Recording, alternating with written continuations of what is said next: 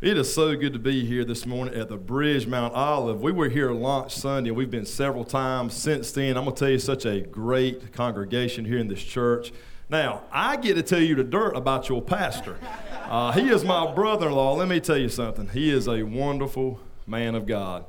I've only seen one issue with Andrew, and I might get something thrown at me here. He's a Carolina fan, and those that know me know I'm a big State fan. Any Wolfpack fans in the house? Yeah, a few, okay. But other than that, he is a wonderful man. You've heard that term in the Bible, a man after God's own heart. And that's what God said about David. Well, I can honestly say that about your pastor. He has your best interest at heart. He talks about you all the time. We were together last night. In fact, he fixed me a big ribeye steak, and I sure appreciate that. And we were talking about today, and he loves the Bridge Mount Olive. And Nicole supports him in every way, and their family is so dear to me and my wife. And as he said, I will introduce my wife, his sister. And yes, I did go to Andrew. I went to his mother first, and then I went to him next. And that'll show you how much I think of him and ask him if I can marry his sister. And this is my lovely wife, Leanne. If she'll wave at everybody. My little boy, Garrett. And then, of course, Aubrey is back there in Bridge Kids.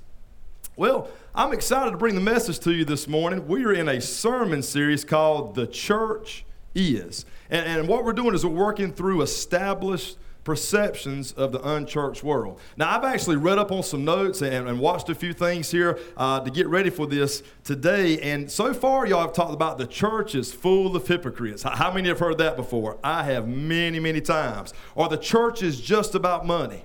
It is just a building, or the church is irrelevant. Now, I was here last Sunday. Let me tell you something. Your pastor did an excellent job with last Sunday's sermon, showing how the church is not irrelevant. Guys, we're not supposed to cry. And I was sitting over there. I was in tears as he was telling those stories about how God has blessed you as a church and the two ladies that he talked about. That is why church is still relevant, because let me tell you something. God is still in the miracle working business. He is saving souls. He is blessing people. He's answering prayer requests. So yes, the church is relevant. But he has given me the task today, and I almost thought when he told me this, he sabotaged me a little bit, because he asked me to preach for him. I said, yeah, I'll preach for you, Andrew. I'm excited about the opportunity to do that. And then he told me what I was going to be preaching on, that the church is unfriendly. So my first thought is, well, he wants me to come into his church and maybe tell some of the folks that maybe don't seem as friendly that they need to get more friendly. No, that's not at all what Andrew is doing. And let me tell you something. Let me put a little disclaimer here. What I'm preaching this morning is out of the Word of God, because I don't know you. So I feel like I can say anything about unfriendliness, and do not think that I'm pointing to any individual in here, because I'm going to tell you what the Word of God says and how we as Christians should be. So I did a little research on this topic, that the church is unfriendly, and according to Pew Research Center, I was shocked when I saw this figure, but it says 90% of Americans still believe in God or a higher power. That's a good thing. But you always hear in the news media, it sounds like so many are degrading Christianity or degrading churches. But 90%, according to Pew Research, still believe in God or a higher power. 77% of Americans still pray. Let me tell you something. When somebody gets in a crisis situation, they pray. Unfortunately, a week or two ago at the school I teach at, I'm a high school teacher at North Johnson and Kinley. Some of y'all may have saw us on WRL. We had a lockdown. Well, this was not a drill. And it's funny, because the day before we actually had a drill, but the principal come on the radio and said, lock the school down now. When you hear that and you know it's not a drill, that is a sincere matter. We had kids running from the parking lot into the school. Let me tell you something. I believe that 77% of Americans still pray, because when you get in that situation, you start praying. But the concerning factor to me is only 42% of people in this country regularly attend church. So we want to deal with this topic, and we're going to dive deep into it this morning, that the church is unfriendly. Remember, that's what many say, and that is a very, very difficult accusation for church people, especially for me and Andrew, people that are pastors, because I'm going to tell you, we like to think that the church is friendly, that the church is very welcoming. Let me tell you, this church is. But according to Fuller Theological Seminary, the number one reason people don't return to the church they visited is they did not feel welcome. In fact, it says people were friendly. They were just friendly to each other. Now, I thought this was an important statistic. 44% of millennials. Now, you have to understand the age group of a millennial. That's 23 to 38 years old. Now, when I think about 23 to 38, that's the age range me and my family are in. These are probably mostly families that are looking to church, that maybe have just gotten out of college, started a career, and are trying to find somewhere to call home. But 44% of the millennials say the church seems too much like an exclusive club. Wow. We have some work to do. 42% attend church regularly, but 44% says, you know what, it's just an exclusive club. The church is unfriendly. Guys, let me tell you something. This is where me and my wife are right now. As Andrew said, I was pastored Free Chapel Church for a couple years, and now we're kind of looking a church home. We visited here and we visited there, and I will tell you that I have seen churches that do a great job of being friendly, that make you feel welcome.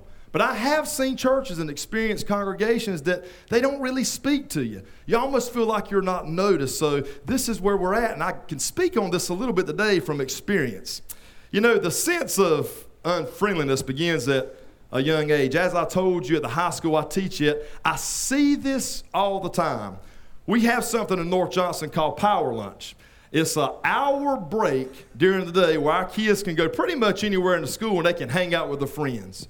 But you would be surprised. On Tuesdays and Thursdays, I work at the gym, and we have kids sitting up in the bleachers at the amount of young people who sit right by themselves, who you can tell they look around, they're on their phone, and just wanting somebody to speak to them, wanting somebody to be friendly to them. Yet, day after day, Tuesday, Thursday, every time I'm in there, I see the same young people sitting by themselves.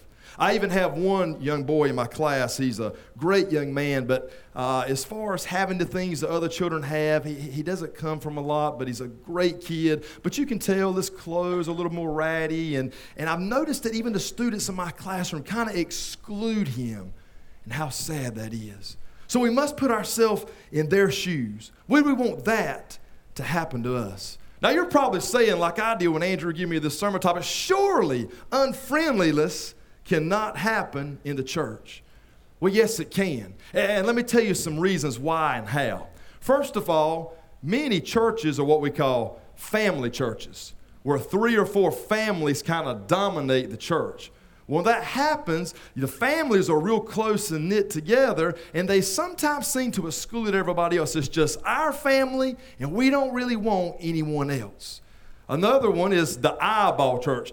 Maybe you've experienced the eyeball church. I know I have. You walk in, and what happens to everybody's eyeballs? They go to you, and you're sitting there like, oh my gracious, all these folks are looking at me. And it doesn't seem like a good feeling, because it's not like they look at you, smile, it's like, who is this in my church, on my territory? It's almost like you're trespassing. But I've seen many times that you have the eyeball church, and then there's a lot of churches, and I don't think they intentionally do this, but they kind of say, we want sinners, we want the world, and that's what the church is supposed to be.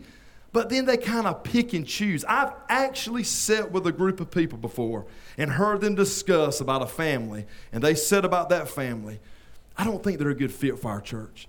I think they're trouble. I don't think they belong here. Man, that is difficult. And I wonder what God says or what God would think about that. You see, reasons that we may have for coming off unfriendly, and as I said, I don't think we intentionally do this, is number one, society has changed.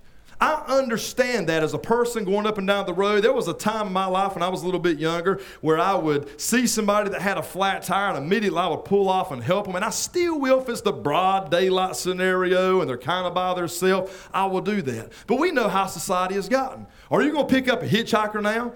Probably not, because we've all seen the horror stories on the news. Or someone changing the tire. Maybe there's a big group of them. We're kind of weary about that. So I'm not sure that we're unfriendly intentional, but maybe it's a trust thing. Or maybe sometimes we think, you know what? In our church we have welcomers. We have greeters, and that's their job. That's their job alone. When somebody comes into church is to hold out a friendly hand, shake their hand, and say, welcome to church today. But let me tell you something. One thing you have to understand, when the Bible talks about church, it's not talking about a building. You are the church, not just in this building, but everywhere you go. When you're at Walmart, when you're at school, no matter where you are the church. And you've always got to make sure that people know and understand that you are friendly and that they're welcome wherever you may attend your local church. let's face it, some people may just be introverts. There's some people like that. They don't like a crowd. They're not people. They don't want to be around people. I've experienced that with students in my classroom. My wife will tell you, in fact, she gets on me all the time, her, and I don't call him Pastor Andrew, so if you hear me say Uncle Andrew today, he's Uncle Andrew to me. So Uncle Andrew tells me all the time, Dane, you're going to run for a political office one day in Wayne County. I'm not. But I always go up and speak to people. If I know you, if I've seen you, I see a lot of y'all's faces today, so next time you're out eating somewhere, I'm liable to walk right up to you and say, hey, how are you doing? That's just me. But there's some people who are not like that, and that's okay. We still have to be friendly. I remember a few years ago, had a young lady in my ag mechanics class. I teach welding and construction, and she was actually the first female welder I've ever sent to a school to get a higher education in welder. But the first day in class, I was so excited how good her weld was, and I called her name. I said, hey, girl, give me a fist bump. And she drew up tight like this. I was like, oh, what have I done? She wouldn't fist bump me back. She was what I was talking about a while ago when I mentioned she was an introvert. Nothing wrong with that. But finally, later on in that semester, I did get her to give me one of those fist bumps. What I'm trying to say is, folks, I think sometimes the things that we're doing in church are maybe not intentional, but we still have to be aware of them. You know, I was thinking about a movie back from the 1990s, telling my age a little bit there. Does anybody ever remember the Jim Carrey movie, The Cable Guy? Woo! One of those friends. Well, if you're not familiar with Jim Carrey's The Cable Guy, he is the cable guy in the movie.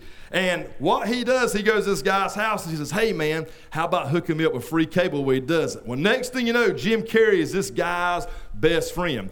The only problem is this guy does not want Jim Carrey to be his best friend. And the whole movie is about how Jim Carrey stalks him, calls him all the time, even ruins his relationship with his fiancée. And I think sometimes we are concerned about those things, so we kind of put a guard up.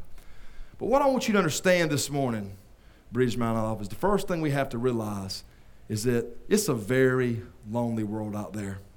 People are lonely. You see, loneliness is really a reflection of whether or not you feel connected to others. When I was looking up the word loneliness, some other words popped out. Empty, isolated, excluded, or left out. So I want us briefly to look at some causes of loneliness. How are people lonely? Why are people lonely? Why is it so important that the church is friendly? Well, the first cause of loneliness is transition. You have to understand that life is a series of transitions, seasons, whatever you want to call them. I can go back. I remember my first day of freshman year in high school. Transition from the middle school where you were in 8th grade. You were the king of the school. You knew everybody till you were the young kid on the block. And I remember how scared I was, how lonely I felt. Even though there was a crowd of us 8th graders around, we stood like this and we didn't speak. Because it was a transition. It was a very lonely feeling. Well, I remember my first day at NC State University after I got used to high school. The school I teach at now is actually the school I went to, a little old rural high school in Kenly, North Carolina. But I remember being at NC State. I was so excited to get there. I finally was there at my beloved Woodpack, and there was 20,000 people that first morning transitioning to a class. And I went from a place where I knew everybody to where I felt so lonely. I'll never forget, I was going to a place at State called the Freedom of Expression Tunnel. I was walking to class, and I looked at the guy beside me, had long blue hair, chain wallets, and these big baggy pants. And I said, I'm not in Kenly no more. I'm a country boy. What is going on? And I felt so lonely. Think about how people feel that go to a church for the first time. Maybe there's a reason they're having to transition out of the church, or maybe they've just gotten saved and they're on fire for the Lord, and they walk into your church for the first time. That's a new season. That is a transition. I'm really going to hit your heartstrings here. Doing research, it said 70% of nursing home residents never get a visit. That's sad. Their families drop them off at this nursing home and rarely go about them again. Now think about that person. That's a transition. The same grandmas and mamas that change dirty diapers, that cook for the family, and the same dads that made sure the grass was cut and the farming was done. They're now at a nursing home, a rest home, and nobody comes about them. Loneliness. The second cause of loneliness I want to talk to you about is separation. That is when we are isolated from those we know, care about, or love. Think about when there's a death in the family. You're isolated. You feel so lonely. Maybe a job. You're coming to a new job and you're separated from all those coworkers. You know, maybe you even got a promotion and you moved up the ladder, but yet you can feel so lonely. Let me tell you something. The Word of God backs up loneliness. In fact, we see in 2 Timothy chapter 4, this is a chapter here dealing with Paul and some things that he's going through, and he's giving some final instruction to Timothy here, but there's something that struck my interest about separation. If you look at 2 Timothy 4 in 9, it says, "Do your best to come to me quickly. Do your best to get here before winter." And then Paul goes on to list about 7 friends. And what he's saying here is he is separated from these friends. And that he's beginning to feel lonely. And he talks about how his friends have forsaken him. He says, "Demas has forsaken me. Crescens went to Galatia. Titus to Dalmatia. Tychicus I sent to Ephesus." And what these are traveling companions that Paul has come to love and to care about. And now he's in prison. And none of them have come to him. Many have left him. And what he is separated, and he feels lonely. Can I tell you something? You can be in a crowded room and still feel separated. I think about drug abusers. I think about people that are depressed. Yes, there's people all around, but yet they feel so separated from everyone in the room. The third cause of loneliness I want to talk to you about is opposition. We all face opposition. When me and Uncle Andrew watch a State Carolina game, there's definitely opposition in the room. And here lately I've been getting the best of them, but we don't never know when that's going to change. But you feel like you're under attack. You feel lonely. I see this all the time in a high school setting where kids attack somebody, where kids get in the little cliques and they leave one out. In fact, in that very same chapter, the Apostle Paul says this in 2 Timothy 4:14. He says, "Alexander the metalworker did me a great deal of harm." Listen to this. "He strongly opposed our message." Now, the Bible doesn't exactly say what the scenario here was, but we can kind of infer that maybe Alexander here lost some business maybe on account of Paul's message. But even if we don't understand the reason somebody opposes us, you still feel lonely when you know somebody has opposition against you. And then the fourth cause of loneliness is rejection. We've all felt that. It took me a while to get to the height I was. It took me a while to grow in my ears. And I remember as a little boy on the playground when they would pick the kickball team or the wiffle ball team. Well, I wasn't always the first one picked. In fact, a lot of times I was one of the last ones. And you feel so rejected. You feel so alone when you don't get on that team first. And all these guys are running and they're smiling. They're giving high fives to the buddies. And there you are left standing there. It feels like rejection. Other ways we can feel that we have been rejected is we've been betrayed or abandoned by people that we thought we could count on. Maybe for some of you here this morning, it's a spouse. And you feel so rejected. Maybe that marriage didn't turn out like you thought it would. Or maybe a friend has abandoned you. Maybe they're talking about you on social media and you feel so rejected. Maybe for some here, it was a church. Let me stop right here and tell you something. God loves you this morning. God gave his son to give his life for you so you can know that you are accepted by him. In 2 Timothy 4, still dealing with Apostle Paul here, listen to what he says. After he talks about those friends leaving him, you've got to remember that he's in a prison. He says, "No one came to my support, but everyone deserted me." 4 causes of loneliness. You see what I want you to understand here this morning, Bridgemount Olive? This is the world we live in.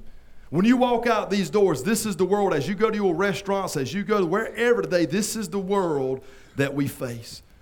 There's people coming here every Sunday. People that you come in contact with every day, and most of them are hiding behind a mask. Yeah, they can crack a smile, and they can make you feel like everything's okay in their life, but deep down inside, they feel so lonely. You see, when we're dealing with loneliness, we have 2 options: Satan's way and God's way. And the reason loneliness is such a big deal is the way Satan portrays loneliness. You have to understand that loneliness equals isolation. The enemy wants to make you feel like you're isolated, that no one else is going through what you were going through at this very moment. No one else has this season of life they're going through that you're going through. No one else has this problem, this friend that has betrayed them, this marriage that is on the rocks, this child that is running wild and you want them saved so bad, so he isolates you. You know what's funny? All the predators we see on the African plains, the lion is the animal, the predator that looks for isolation. You see, all the other predators, they look for a weakness, and then they try to pull that one out of the pack. But the lion wants that prey that's isolated. And it's amazing how the Bible fits together, because we know 1 Peter 5:8 says this: be alert and of sober mind. Your enemy, the devil, prowls around like a roaring what? Lion, looking for someone to devour. You see, this is why it is dangerous not to have a group of believers to do life with. Now, Andrew didn't tell me to do this, but let me tell you, I just heard something about the bridge groups, that you have one more day to sign up. Get in a bridge group. Me and my wife were in a bridge group. And it's an awesome feeling to be able to go and fellowship and also gather around and say, you know what, guys, there's something going on in my life right now. And I want to be able to talk to you about it. That group of people you can trust, you can discuss it. And there you have somebody to do life with, somebody to pray for you, to help you fight your battles. That's what the church is all about. Because we see these causes of loneliness, and we know what the enemy wants to do. He wants to isolate us. And all throughout the Word of God, people have fallen because of loneliness. Think about it. In the garden, the fall of man, as we like to call it, Eve faced separation. Adam was not with Eve when we see that the serpent came and talked to her, and then she took of the forbidden fruit and ate. Think about King David. He was at a point of transition when he saw Bathsheba bathing. King David was the one I told you was a man after God's own heart. But the Bible says something particular for it tells that story. It said during a time when kings were supposed to be at war. Well, this must have been a transition in David's life, because you know what? He was not at war with other kings. He was home. And he walks up on the balcony and sees this beautiful lady bathing, and he commits adultery and has her husband killed. How did that happen? Loneliness, transition in his life. Think about Peter. We all know the story about the disciple Peter. How Jesus is standing there at trial, and Peter goes up and warms his hands by a fire, and Peter's facing a lot of opposition. You were also, Peter, with Jesus. No, I wasn't. And he denies the Lord 3 times. Why? Loneliness. Even though there was people all around, the enemy had him isolated. In church, that's what we're facing this morning. Unfriendliness. People think that the church is unfriendly. So what we know is that people are lonely and they're hurting, but God has a solution. In fact, Acts 2 is such a powerful verse. I would challenge you to get along with your Bible sometime and read Acts 2, how the Holy Spirit comes and empowers the apostles, and Peter begins preaching a great sermon. But I love the very end of that. If I'm not mistaken, Uncle Andrew, you dealt with this on Launch Sunday, these very verses of Scripture here in Acts 2:42. Listen, this is how we're supposed to do life. And it says they devoted themselves to the apostles' teaching and to, I love that word, fellowship. Fellowship with one another. To the breaking of bread and prayer. Now listen, all the believers were, what does it say? Together. We are meant to be together with other people. Not separated by unfriendliness, not separated by culture, by barriers, but be together and have everything in common. Every day they continue to meet together in the temple courts. They broke bread in their homes and ate, again, I'm going to say it with some enthusiasm, together with glad and sincere hearts, praising God and enjoying the favor of all people. When that happens, look what God does. When you're friendly and you're fellowshipping with others and you want and have a desire to do life with others, listen to what God does. And the Lord added to their number daily those who were being saved. When Peter preached that message, the Bible says that 3,000 souls were saved, and they were together. That's the common theme of those verses. Now let's get into some difficult stuff. I told you that people are lonely. That when you walk out of these doors today, maybe even here in the church today, you face people that are lonely. So what are you and I supposed to do about it? Christians have to understand the command of God. First thing I want to hit this morning is God commanded for us to love. He didn't say, please, if you will, think about loving.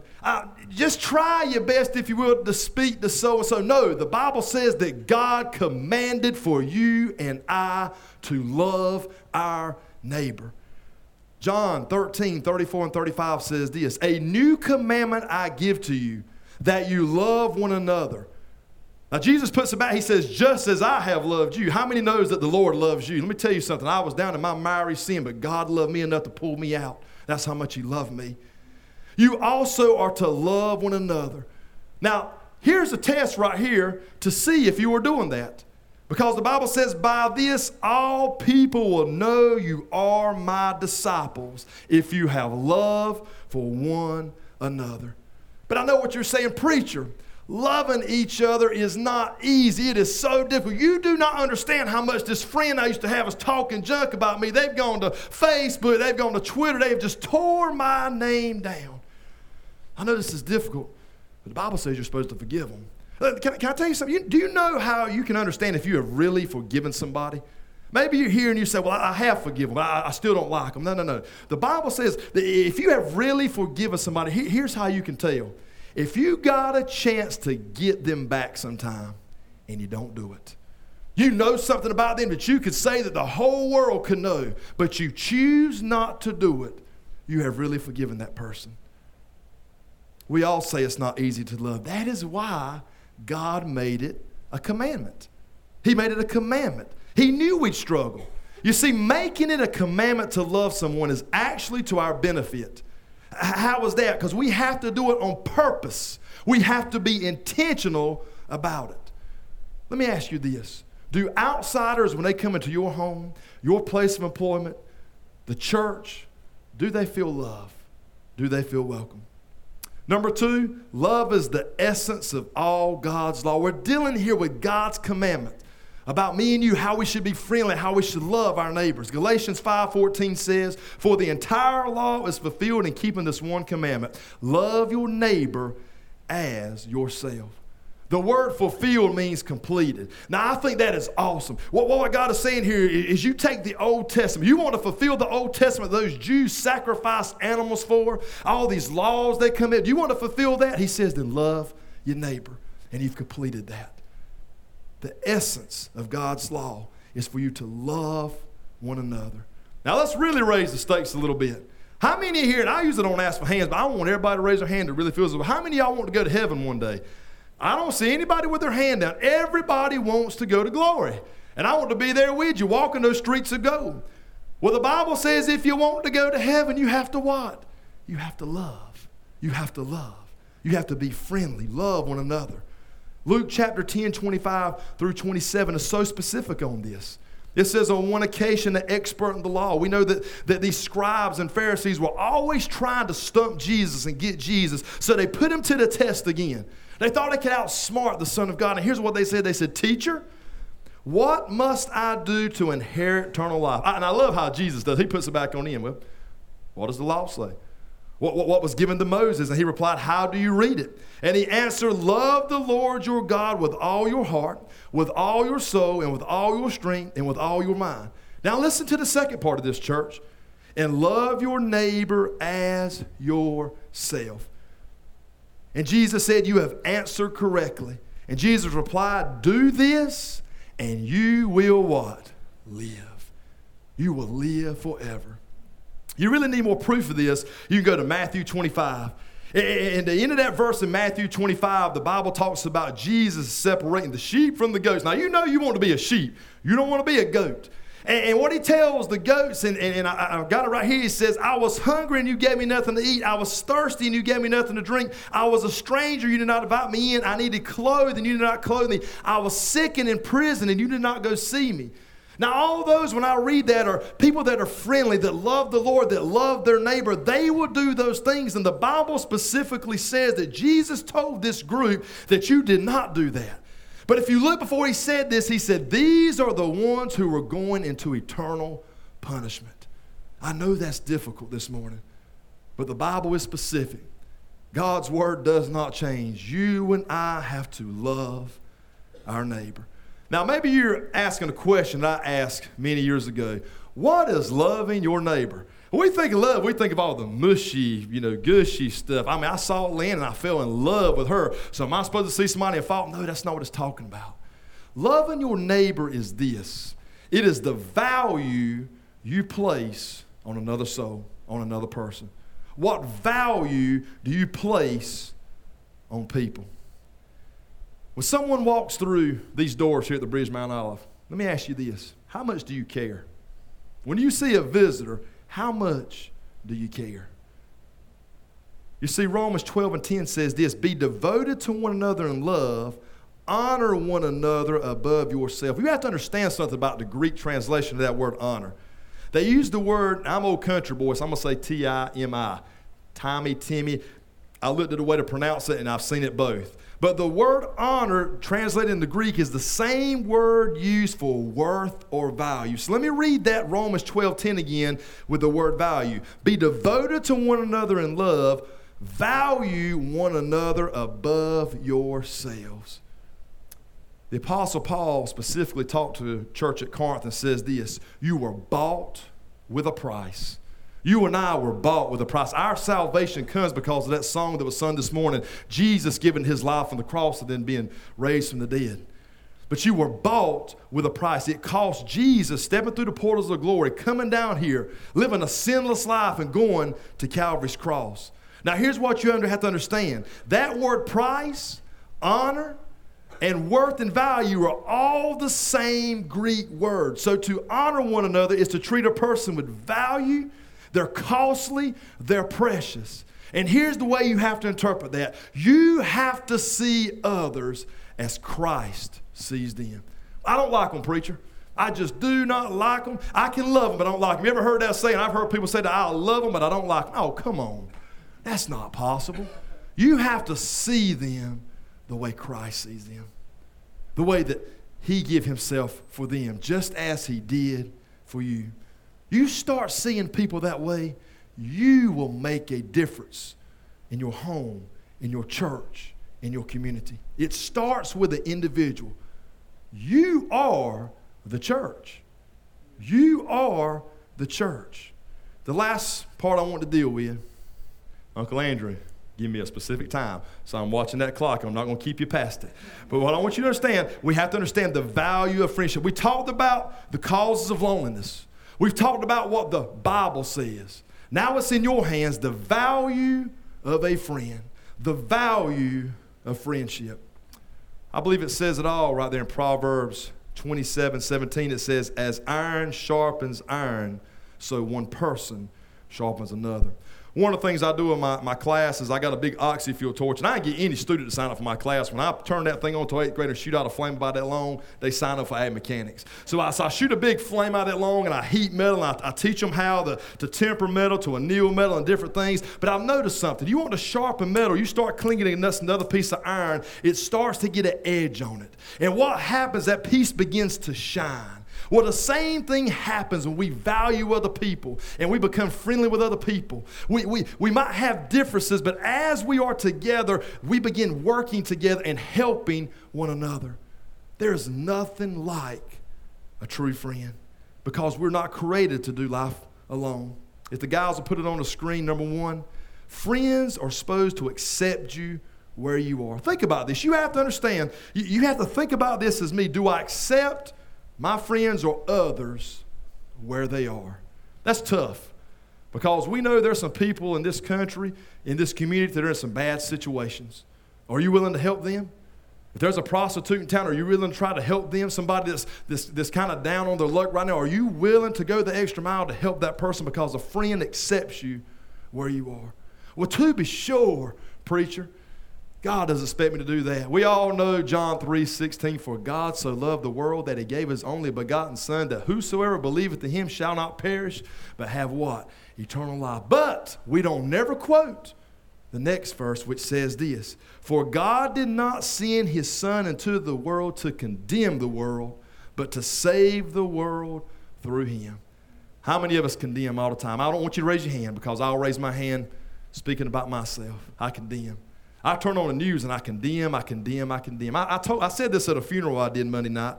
I was talking about a 75-year-old dear saint. She loved Facebook. And one thing I noticed about this saint, she never put anything negative on Facebook. She never put her opinions out there. Man, it hit me hard.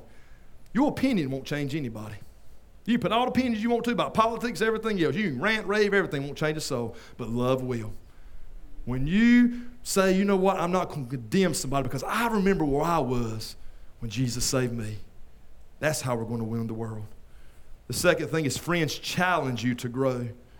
Romans 15 says, we who are strong ought to bear with the failings of the weak and not to please ourselves. Each of us should please our neighbors for their good to what? To build them up. Nothing feels better than you having a friend and y'all saying that you trust each other. That friend looks at you and says, I trust you. That's a good feeling. You know that's what Jesus did with his disciples? He says, I trust you. That don't mean that he didn't have to counsel them. That don't mean that sometimes he didn't have to chastise them. That means discipline. Let me tell you something. The Bible says that who the Lord disciplines, who he chastises, those or who he loves. So if you get chastised by God, but when you're dealing with a friend, you have to challenge them to grow. And when God said, I trust the disciples, he left to them to carry the gospel message to the whole world. I've always thought it was cool how the disciples, they didn't have social media. They didn't have smartphones. They didn't have computers. They didn't have none of that, but they changed the whole world for Jesus Christ. How? Because they loved him. They were dedicated to him. They did everything that the Bible and he had told them to do. With all the technology and everything we have now, if we would listen to the word of God, if we would love each other, how much more could we do? Think about that. Number 2, friends give honest counsel. Woo! This is one we don't take too kindly of, folks. But we have to do it. There is no progress without feedback. Me and your pastor, we sit around a campfire a lot of times and we talk and we give each other feedback. I trust him. But he also gives me honest counsel when he says, Dane, be careful, there's a blind spot right there. I would be careful right there. I call them guardrails. We need a friend that says, you know what, you need to put up a guardrail. You know what, I've seen you at work. You've been talking to that secretary too much. I'm concerned about you. That is honest counsel. And that's why it's so important to be friendly and have friends. Proverbs 24:26 says, an honest answer is like a kiss on the lips. I can interpret that as this. Real friends care enough to tell one another the truth, even when it's awkward, even when it's painful. Real friends say, I love you too much to stand back and watch you make a mistake. But let me tell you something. What you better be careful of today is it also says that wounds from a friend can be trusted. That means even though it may hurt for my friend to say that, I know I can trust them. But the Bible says an enemy multiplies kisses. You need to circle that in your Bible. Proverbs 27:6, an enemy multiplies kisses. You know what I'm talking about there? That is talking about people who always compliment you. If somebody always compliments you, I'm not trying to be ugly, but you ain't perfect. I ain't perfect. I am perfectly human just like you. We make mistakes. Somebody's always compliment. They're not telling you the truth because friends give honest counsel. Well, preacher, there's somebody I want to give some honest counsel to, but I don't know how to do it. Your pastor taught me something years ago, and I want you to listen to this. Right place, right time, right spirit. Right place, right time, right spirit. Maybe that would be a good time for you to sit down over that cup of coffee and say, listen, from my heart, I want to tell you something. They may not accept it really great right then, but I promise you they will appreciate it later. And the last one is, friends expect the best. Many of y'all may know what 1 Corinthians 13 is. We call that the love chapter. And I love what verse 7 of the love chapter says. It says, love always protects, always trusts, always hopes, and always perseveres. Have positive expectations for people. You see, if I was always negative with my son, I said, son, you can't do this, son, you can't do that, son, you should have caught that baseball tonight, son, I can't believe you didn't throw it right, then he would get down on himself. But if I'm positive, if I give positive reinforcement, That lets him know that I love him and I expect the best. Friends give honest counsel.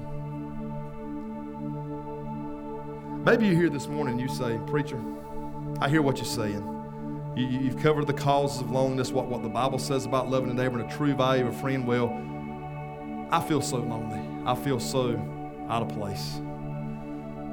I don't know what's going on in your life.